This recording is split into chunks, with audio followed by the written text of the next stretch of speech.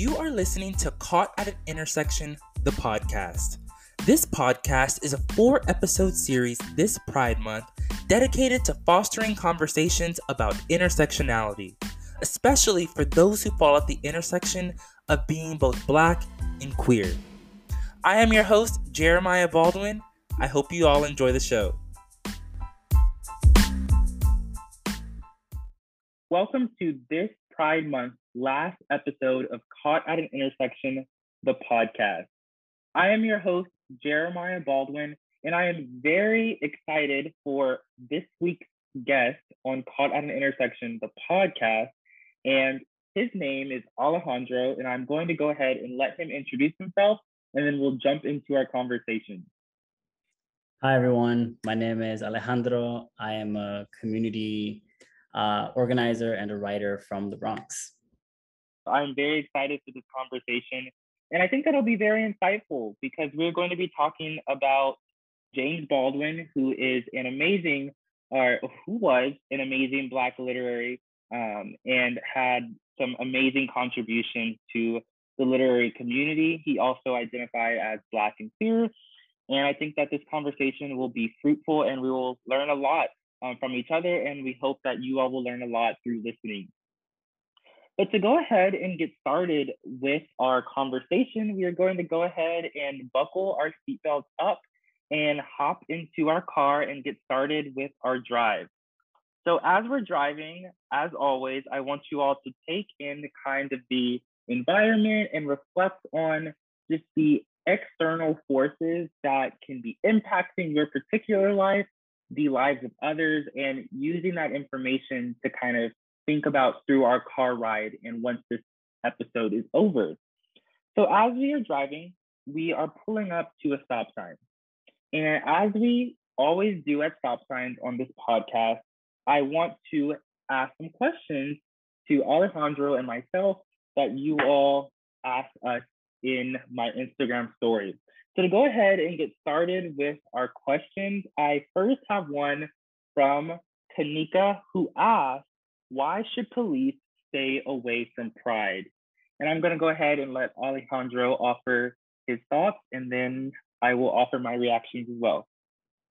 Yeah, this is such a hot topic right now. I think it's a very important and radical step forward, I think, for just any sort of LGBTQ movement or space to take necessary steps against institutions that predominantly criminalize all of us, right? So the NYPD, for example, has historically contributed to violence towards LGBTQ folks, towards sex workers, towards Black folks, towards brown folks. And so I think the Pride Parade this year is saying, hey, we actually, don't want any working police officers in uniform marching. I think is a great step forward. And I think it's also a way of standing in solidarity with the racial justice movement that we were seeing, sort of the uprising that we were seeing last summer and into this year. I think so as well. And I think that on the surface, people might think that, oh, why do people not want police presence at Pride? But whenever you think about it a little bit more critically and understand kind of the history of the police in relation to, in specific, just the New York queer community, and then also kind of the queer community throughout the entire United States, I think that it's very telling, and it's a very, very important issue, because when you understand kind of those correlations, it kind of makes sense as to why there's people who don't want police at Pride. So I think, like you said, it's a very radical step forward and step in the right direction. And if someone who is a police officer wants to attend Pride, they can attend Pride. They just don't necessarily have to show up in uniform for that particular event. So I think it's very important what you said. And I think also, again, understanding critically the reasons why people don't want police at Pride, I think will definitely help people understand kind of the conceptual understanding of that reasoning. I went to the Brooklyn Liberation March, which is a space organized and created and spearheaded by Black trans women And there they made the very important distinction of reminding folks that Stonewall was not a march, it was a protest. And Pride it's not a march, it's a protest. And so when we're thinking about who we're protesting against and the institutions that we are combating, the NYPD is actually one of those institutions that we are combating when we show up for queer and trans folks. That's a really great point. I highly agree with that. And it's actually correct. That's how Pride originated. And obviously, I guess we can or can't blame people that they forgot, because the way that history has been kind of co-opted, it kind of leaves that message out. But one shirt that I have that I really enjoy wearing is that the first Pride was a protest, and that's what it says. And that's the reality, that it wasn't kind of this mainstream Pride that we think of in our narrative today. It originated with Black and brown trans women who were at the front lines, making sure that all people were being seen equally and all of their issues were being brought to discussion. And who were they protesting against?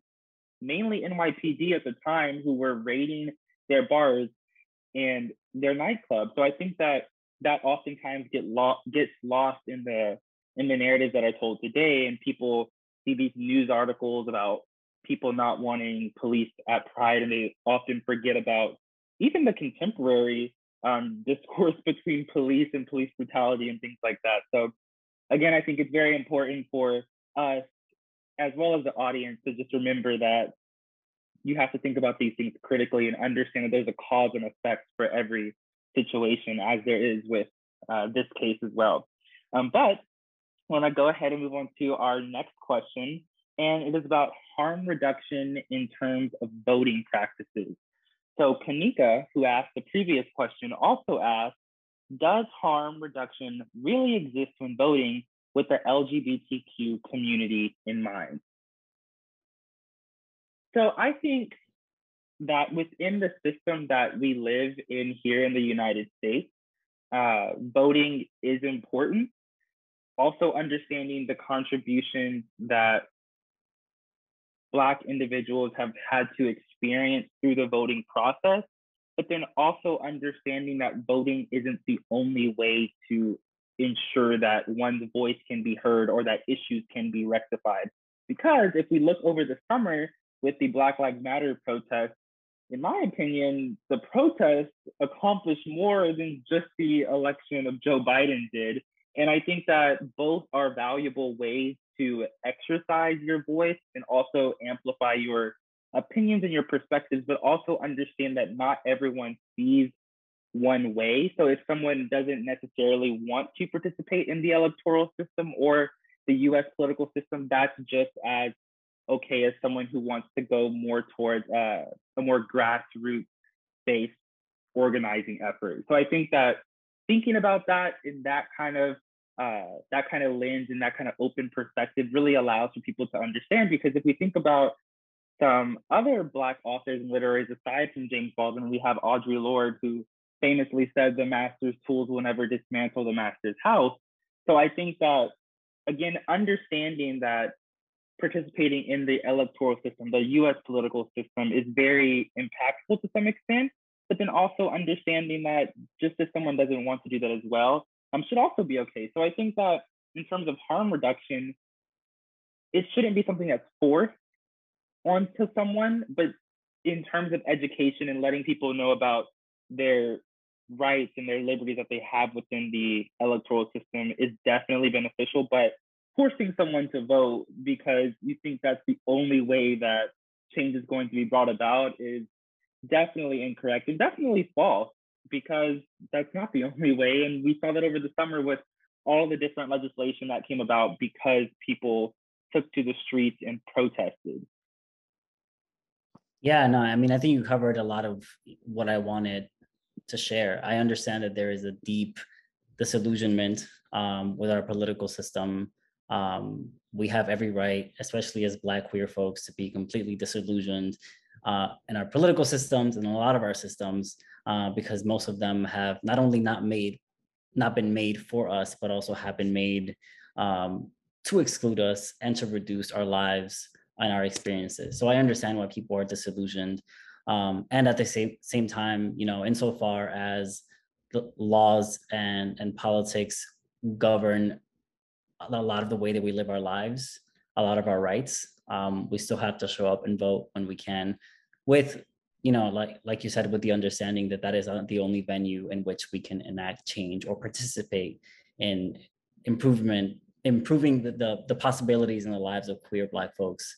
So yeah, I mean, it's super contentious. I think sort of people have to make their own personal choices, but also think about their Definitely. community and think about who they're engaging with, and think about also the kinds of laws that are currently sort of, and bills that are currently being passed against trans folks, specifically against and criminalizing trans young people.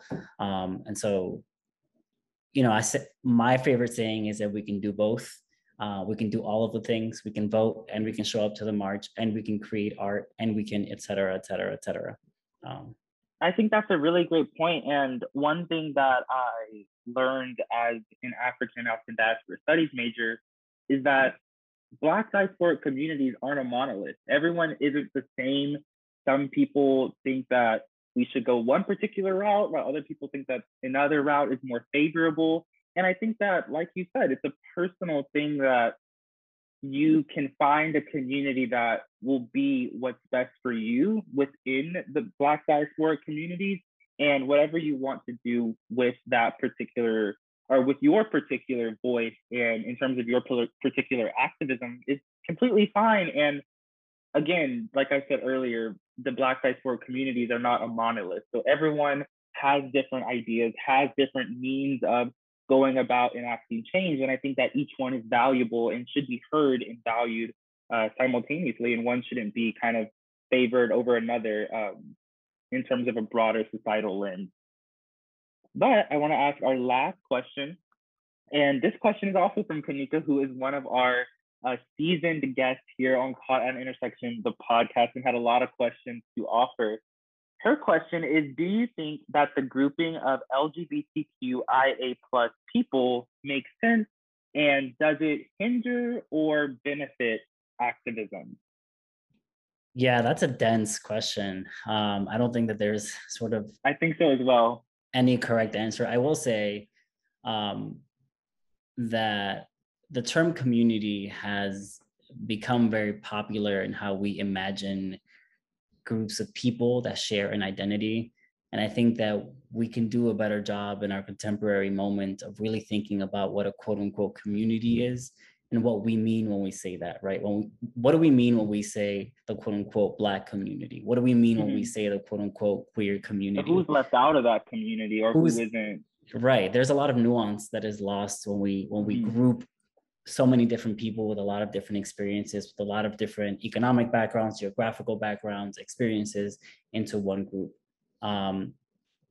We've seen, for example, the ways in which grouping everyone, all queer, trans people under the LGBTQIA spectrum, has given way to the centering of specifically gay cis white men, and has centered them in a conversation and in a movement and in communities that they have not been the creators of, right? And so I do think that when we talk about community, whether it's LGBTQIA community, et cetera, that we need to bring a lot more nuance into how we use that word, and that we actually need to start using the word communities, actually. So when we talk about queer communities, we can say with differentiation and with specificity who we're talking about. Are you talking about queer community in Washington Heights? Are you talking about a queer community in Georgia? Are you talking about a lesbian community in San Francisco? Like what do we talk about? That, there's also differences in that. For so sure. That's why, yeah, good point. For sure. And I think, like you said, the importance of you didn't mention this verbatim, but something that I kind of drew out from your from your words is that the importance of words and how we should be specific in kind of what we're saying, and that helps our activism, because then we're able to narrow down our focus and be able to target specific communities. And I think that, like you said, like the word community itself is a loaded term, and you can say LGBTQ community, but then within that group, there's differences. And then within a group that you kind of extract from the LGBTQ community, there's going to be more community within there. And I think that one should think critically about that. And that's something that I always like to encourage you all, my audience, to do, is to think critically about these different issues and these different things, because we want to be specific and direct in our activism, because something can be lost along the way and then we end up not being able to achieve our particular goal. It's important to understand that not everyone's experience is the same. And I know that sounds as though something that everyone knows, but I think that everyone knows that, but they don't really understand that, because especially within the LGBTQIA plus community, I feel as though when someone states that they are a Black queer person and that their experience is different than someone who is a white queer person, some people tend to get a little bit bothered by that and feel as though there's being a game of oppression Olympics. But in reality, those experiences are different. And I think that, like you said, Alejandro, about differentiating between the word community and communities really allows for us to be able to pinpoint the issues that we want to address and allow for more change to kind of be brought about, because we're being more direct in terms of who we want to help and uplifting the community that will ultimately uplift others. But as I say that, I want us to go ahead and move on, because we have been at this sign for a while, and I'm sure there's some cars behind us that are honking and ready for us to go. We don't want to get a ticket for staying at the stop sign too long. But it's a residential area, so it shouldn't be too much of a problem. But as we're driving, again, I want you all to take in kind of what we talked about throughout that conversation. And if I can leave you all with one thing, is to always think critical about different experiences. But as we're driving, again, take in the environment, think critically about what's going on, and keep taking in the environment. And as we are driving, we pull up to an intersection. And this intersection is symbolic of a lot of things, but it's the intersection that a lot of Black queer individuals fall at. Again, like I have said in previous episodes, this intersection is something that is one that cannot be undone. This is an intersection that a lot of people experience, people like James Baldwin, people like Marsha P. Johnson, India Moore, that I've talked about in my previous episodes. And I think that at this intersection, I want you all to reflect on those people, the people in your lives, and the people that you might not even experience, because there's people all across the world that are living these experiences and having to deal with these intersections on a day-to-day basis. But at this intersection, I want us to think a little bit about critical race theory. Critical race theory, as of now, being attacked in over 15 states within the United States. And as you all can probably assume, they are states that are controlled by the Republican Party in terms of their state legislature, and even in my home state of Texas. So I think that this is a very timely topic, and I want to talk about how critical race theories, or how the attack on critical race theory is impacting Black literature and Black authors, essays, and poets and literaries as a whole, especially one such as James Baldwin, whose work aligns a lot with kind of the information that is presented in critical race theory. So my question to my guest is, how do you think the impact of the attacks on critical race theory will hinder or bring down the work of Black literaries such as James Baldwin? I'll speak from my personal experience. Critical race theory, I started coming across a lot of these texts when I was in college, reading folks like Patricia Hill Collins, who wrote Black Feminist Thought.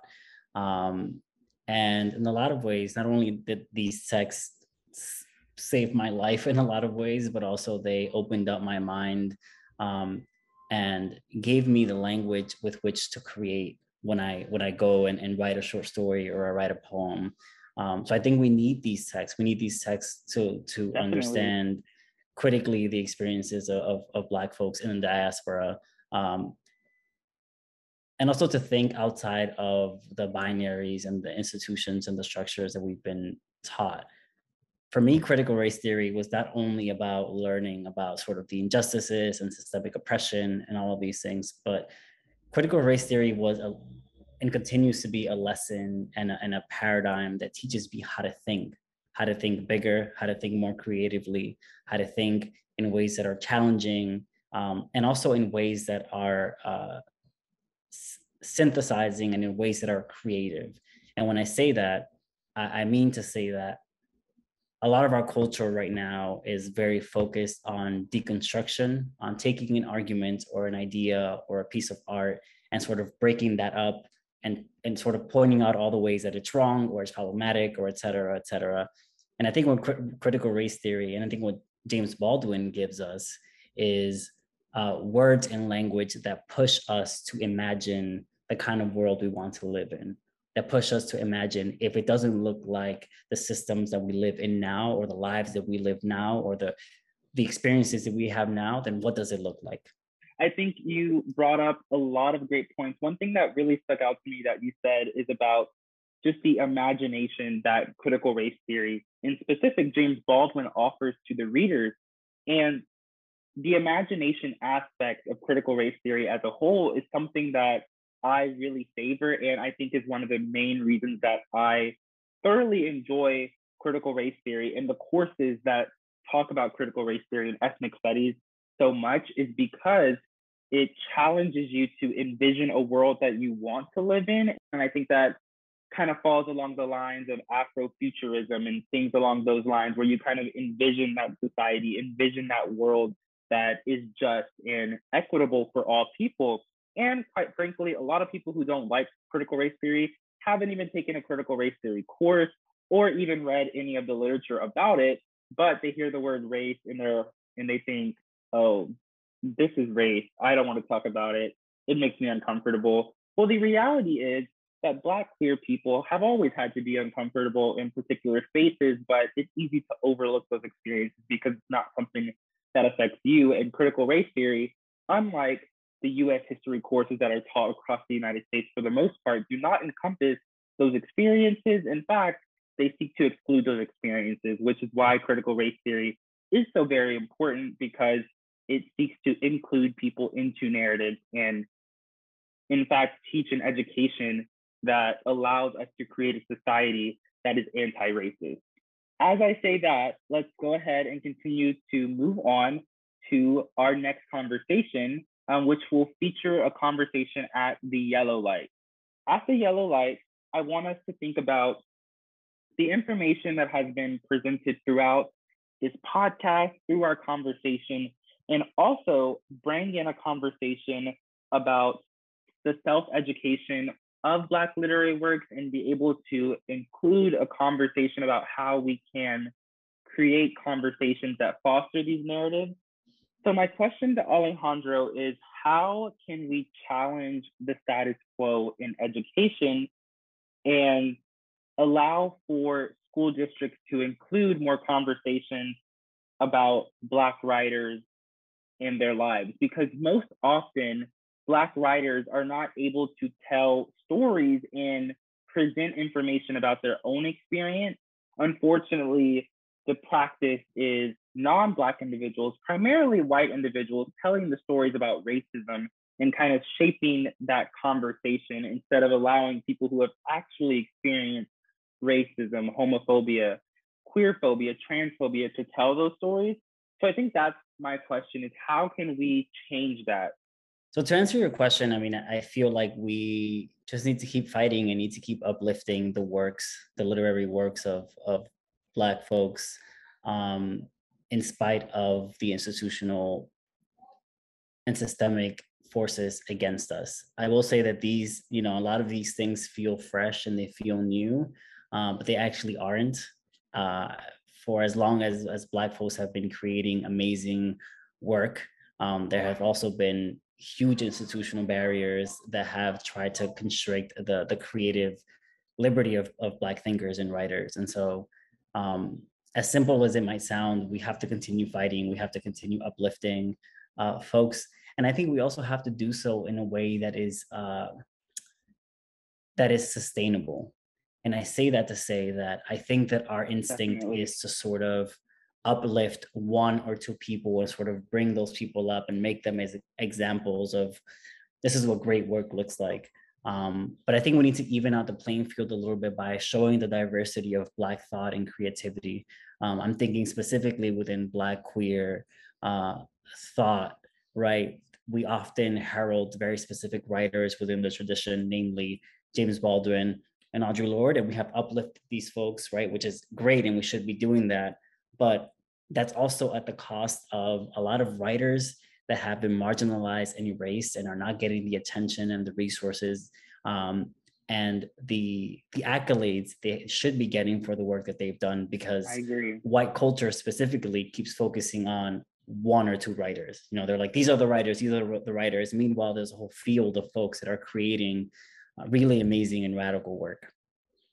I agree with that point, and that makes me think of the talented tenth, thinking of the term that was coined by W.E.B. Du Bois in one of his works, and how that kind of philosophy centered around kind of a Eurocentric narrative that we need to select a few group of people to kind of be the representation of what we want our community to rise to. And I think that there is validity in applauding the work that Audre Lorde has done and the work of James Baldwin, because they've definitely offered a lot and contributed a lot to the Black queer experience. But then also remembering that there are so many other talented and creative and just overall inspiring individuals that don't necessarily have the same platform as individuals like Audre Lorde or individuals like James Baldwin, but have still done a great amount of work and are very impactful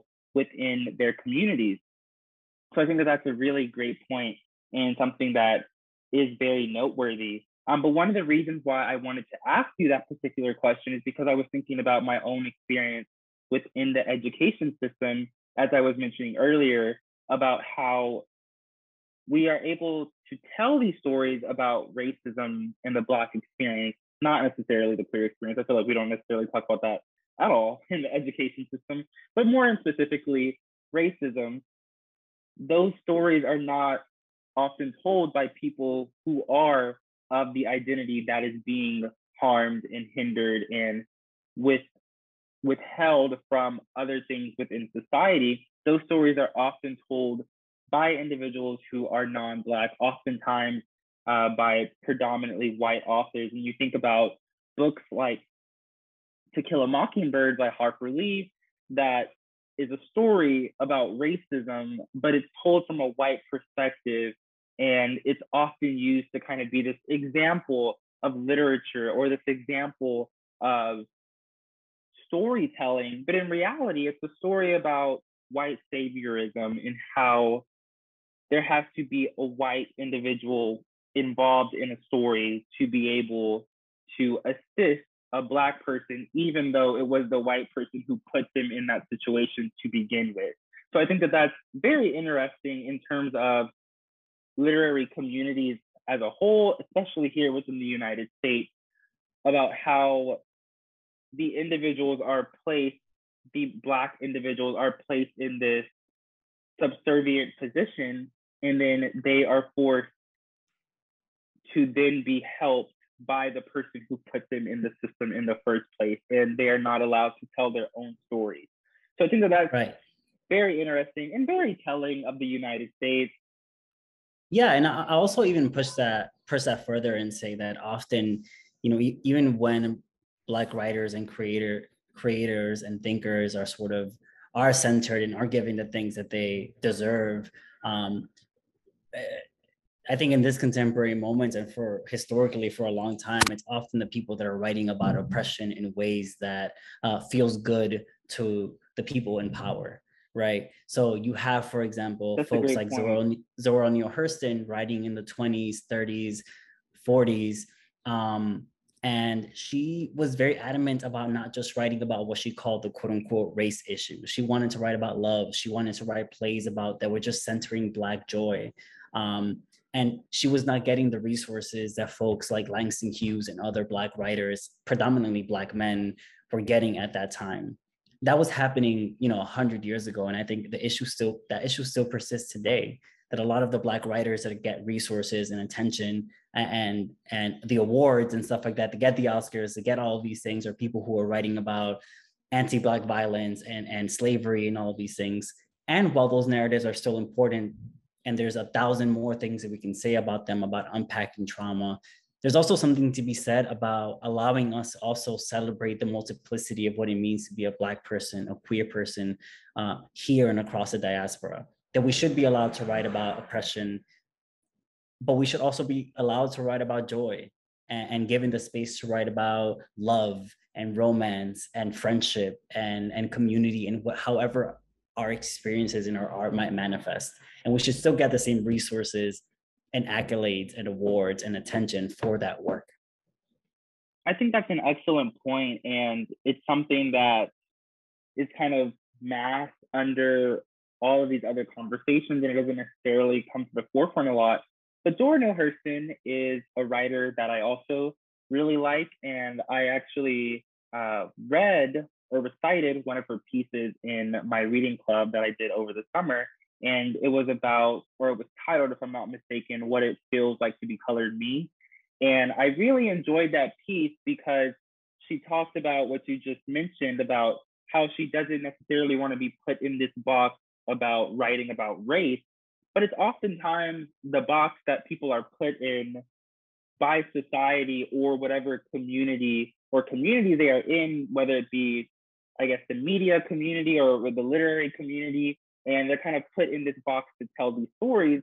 And when they do want to tell those stories that are about love or about romance or about heartbreak and all those different things, it's often considered a racially motivated story or a race-centered theme. And I think that, like you said, the ones that do talk about kind of the anti-Black trauma that is imposed on Black diasporic communities, those are the ones that tend to gain national media attention, like 12 Years a Slave, or some of the other ones that do not necessarily depict the joy and the versatility of Black individuals, and more and specifically Black queer individuals, because there's not necessarily a lot of media that is present in terms of films or television shows and things like that, that again feature that versatility of Black diasporic, even queer community. So I think that that's something that has a lot of validity to it, and something that definitely needs to be addressed more within society as a whole.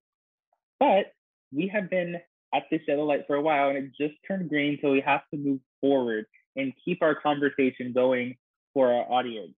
So at this green light, as we are driving along and embarking onto new journeys and experiences, I want you all to take with you all everything that we discussed. But if I could personally leave you all with one thing from this entire podcast series that I have done, is to be able to think critically about different situations, whether or however you want to take that, I think is valid. But I encourage you all to interpret critical thinking in terms of these conversations about race relations, about queer relations, and think about how those two intersecting affect Black queer individuals who are not ever able to separate those two things together or separate those two things apart. One last thing that I want us to discuss is about ways to decolonize bookshelves. And on that point, I want to ask Alejandro if he has any tips, recommendations for books that people can read, or just a way for us to be able to expose ourselves to diverse media and literature forms. Yeah, so I have some specific writers that I can recommend, but I think first, just want to piggyback off of what I was saying earlier, which is, again, the importance of making sure that we are opening the field of what we consider Black queer thought and literature. And so in the same breath that we're celebrating folks like James Baldwin and Audre Lorde, I hope that we will also create space for folks that were creating at that time that don't get as much attention, as well as folks that are creating and writing right now. And so I think in part that's up to us, to create and amplify and uplift the lineage of Black queer literary thought that has been created. And so I want to recommend folks like June Jordan. June Jordan was an amazing queer Black feminist who wrote poems and essays, and her essays were incredibly political and incredibly radical. And the purpose of them was to call people into action. And then she had these amazing, deep and heartfelt love poems that were incredibly, queer in sentiment. And I think June Jordan definitely is one of those folks that gives us the blueprints for, like I was saying earlier, for imagining what kind of world we want to live in, and demanding that every time that we come to the table to critique something, that we also come to the table with the solutions and with the imaginary power and action to move forward. Again, if the world doesn't look like what it looks like right now, then what does it look like? That was something that June Jordan demanded of us in all of her work. And then I'll also say, just to bring up one of my other favorite writers, is Randall Keenan, who just passed away recently. He's an amazing short story writer and novelist who, he wrote this novel called A Visitation of Spirits, and it's a novel about the sort of destruction of a queer Black boy in North Carolina. And often I like to stay away from narratives that are just depicting queer trauma or Black trauma for the sake of depicting trauma, because that's exhausting, right? But I do think that there is a difference between pain that reduces us and turns us into stereotypes, and pain that opens up the possibilities of what it means to be Black and queer. And I think that's what Randall Keenan does in his work. He opens up the possibilities of a Black queer universe to show the multiplicity and the nuance of who we are, who we can be, inside of oppression and beyond it. I think that is a really great point. And like you said, I think that the imagination is a really great thing that opens up individuals to different possibilities, and being able to imagine that world that you live in is something that really unpacks or unravels a lot of different possibilities, opportunities, and just a different way for people to kind of envision the world that they live in. That is how I want you all to leave this podcast, is thinking about things a little bit more critically. And once you think about them more critically, envisioning that world where people who are Black and queer don't necessarily have to struggle as much as others as they have done historically, and being able to envision a community where people are living their most authentic lives.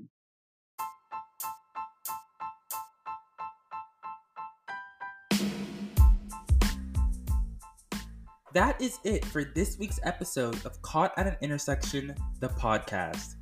Thank you all for tuning in to my 4-episode podcast series this June.